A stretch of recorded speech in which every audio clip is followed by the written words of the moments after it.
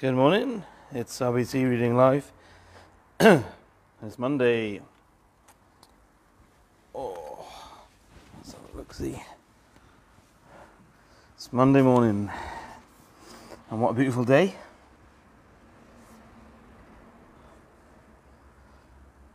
What a beautiful day. Hey, hey.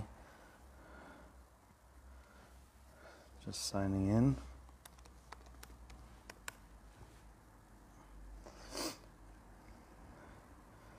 To VCB.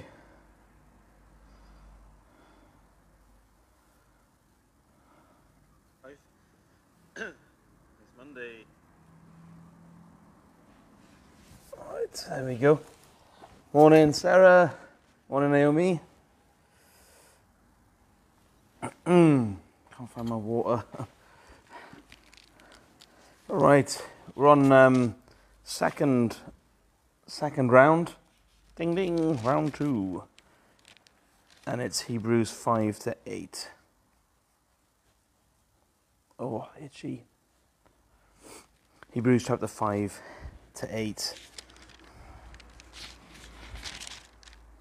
Not too bad. Not too bad. Morning, Holly. Looks like it's going to be a nice day again today, doesn't it? Did you see the grass yesterday? I thought on the bank by the velodrome looked a bit teetering on dry and yellowy sort of colour. Crazy. Okay, Hebrews then, chapter 5. Every high priest is selected from among men and is appointed to represent them in matters related to God, to offer gifts and sacrifices for sins. He is able to deal gently with those who are ignorant and are going astray, since he himself is subject to weakness. This is why he has to offer sacrifices for his own sins, as well as for the sins of the people. No one takes this honor upon himself. He must be called by God just as Aaron was. So Christ also did not take upon himself the glory of becoming a high priest, but God said to him, you are my son, today I have become your father. And he says in another place, you are a priest forever in the order of Melchizedek. During the days of Jesus' life on earth, he offered up prayers and petitions with loud cries and tears to the one who could save him from death, and he was heard because of his reverent submission. Although he was a son, he learned obedience from what he suffered, and once made perfect, he became the source of eternal salvation for all who obey him, and was designated by God to be high priest in the order of Melchizedek. We have much to say about this, but it is hard to explain because you are slow to learn. In fact, though by this time you ought to be teachers, you need someone to teach you the elementary truths of God's word all over again. You need milk, not solid food. Anyone who lives on milk, being still an infant, is not acquainted with the teaching about righteousness. But solid food is for the mature, who by constant use have trained themselves to distinguish good from evil. Therefore, let us leave the elementary teachings about Christ and go on to maturity, not laying again the foundation of repentance from acts that lead to death and of faith in God, instruction about baptisms, the laying on of hands, the resurrection of the dead, and eternal judgment. And God permitting, we will do so. It is impossible for those who have once been enlightened, who have tasted the heavenly gift, who have shed in the Holy Spirit, who have tasted the goodness of the Word of God and the powers of the coming age, if they fall away, to be brought back to repentance, because to their loss they are crucifying the Son of God all over again, and subjecting him to public disgrace. Land that drinks in the rain, often falling on it, and that produces a crop useful to those for whom it is farmed, receives the blessing of God. But land that produces thorns and thistles is worthless and is in danger of being cursed. In the end it will be burned. Even though we speak like this, dear friends, we are confident of better things in your case, things that accompany salvation.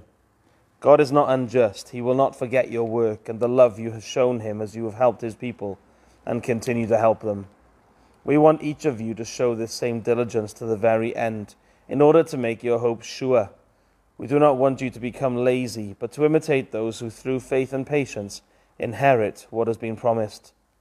When God made his promise to Abraham, since there was no one greater for him to swear by, he swore by himself, saying, I will surely bless you and give you many descendants. And so after waiting patiently, Abraham received what was promised. Men swear by someone greater than themselves, and the oath confirms what is said and puts an end to all argument. Because God wanted to make the unchanging nature of his purpose very clear to the heirs of what was promised, he confirmed it with an oath.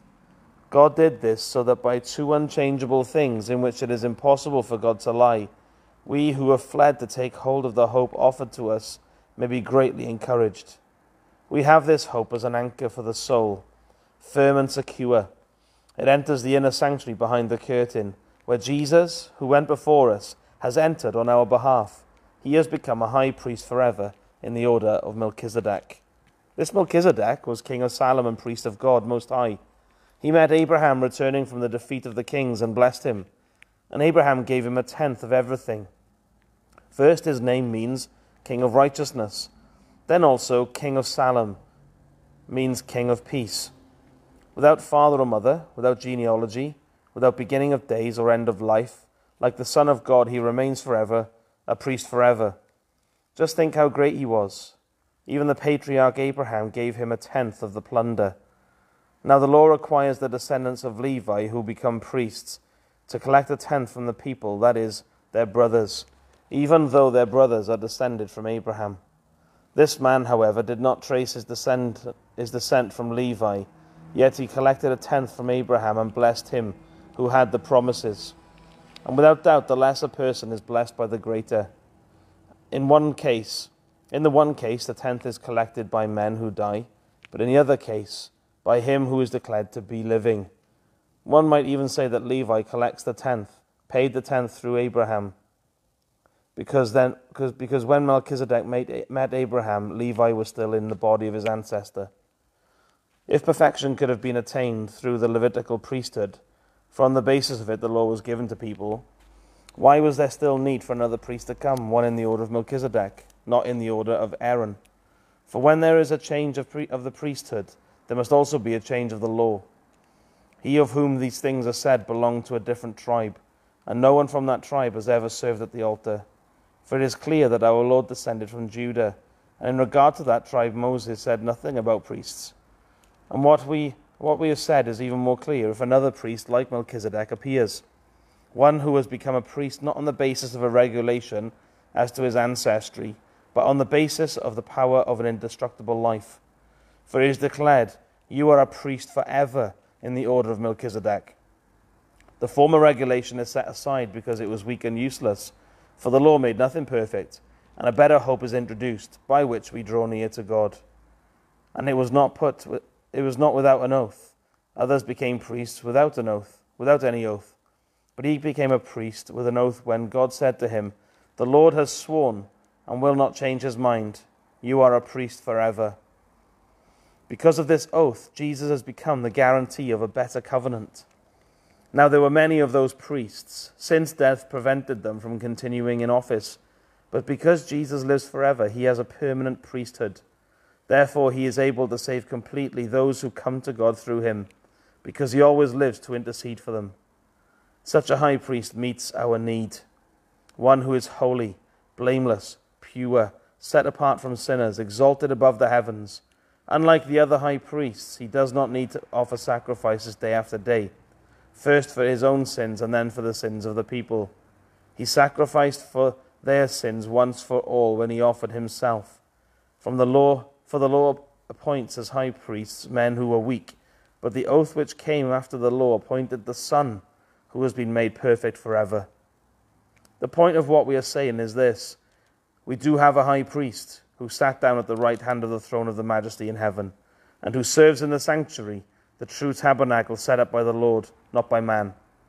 Every high priest is appointed to offer both gifts and sacrifices, and so it was necessary for this one who also to have something to offer. If he were on earth, he would not be a priest, for there are already men who offer the gifts prescribed by the law. They serve at a sanctuary that is a copy and shadow of what is in heaven. This is why Moses was warned when he was about to build the tabernacle. See to it that you make everything according to the pattern shown you on the mountain. But the ministry Jesus has received is as superior to theirs as the covenant of which he is mediator.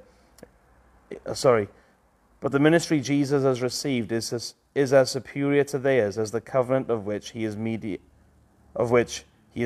is superior to the old one, and it is founded on better promises. For if there had been nothing wrong with that first covenant, no place would have been sought for another. But God found fault with the people and said, "The time is coming, declares the Lord, and I will make a new covenant with the house of Israel and with the house of Judah. It will not be like the covenant I made with their forefathers when I took them by the hand to lead them out of Egypt, because they did not remain faithful to my covenant, and I turned away from them, declares the Lord. This is the covenant I will make with the house of Israel after that time, declares the Lord. I will put my laws in their minds and write them on their hearts. I will be their God, and they will be my people. No longer will a man teach his neighbor, or a man his brother, saying, 'Know the Lord,' because they will know me, from the least of them to the greatest. For I will forgive their wickedness, and I will remember their sins no more. By calling this covenant new, he has made the first one obsolete, and what is obsolete and aging will soon disappear." There we are. That's the reading for today. Not bad, 10 minutes. Awesome. I love that phrase, isn't it? That Jesus, the high priest, meets all your needs. And amazing. Please remember that today. May God help me to remember that, that he is the one who meets all of our needs. We can turn to him. Yeah, brilliant, isn't it? Have a great day today. God bless you. And God willing, I'll see you again tomorrow morning for the next reading. Take care, though. See you. Bye-bye.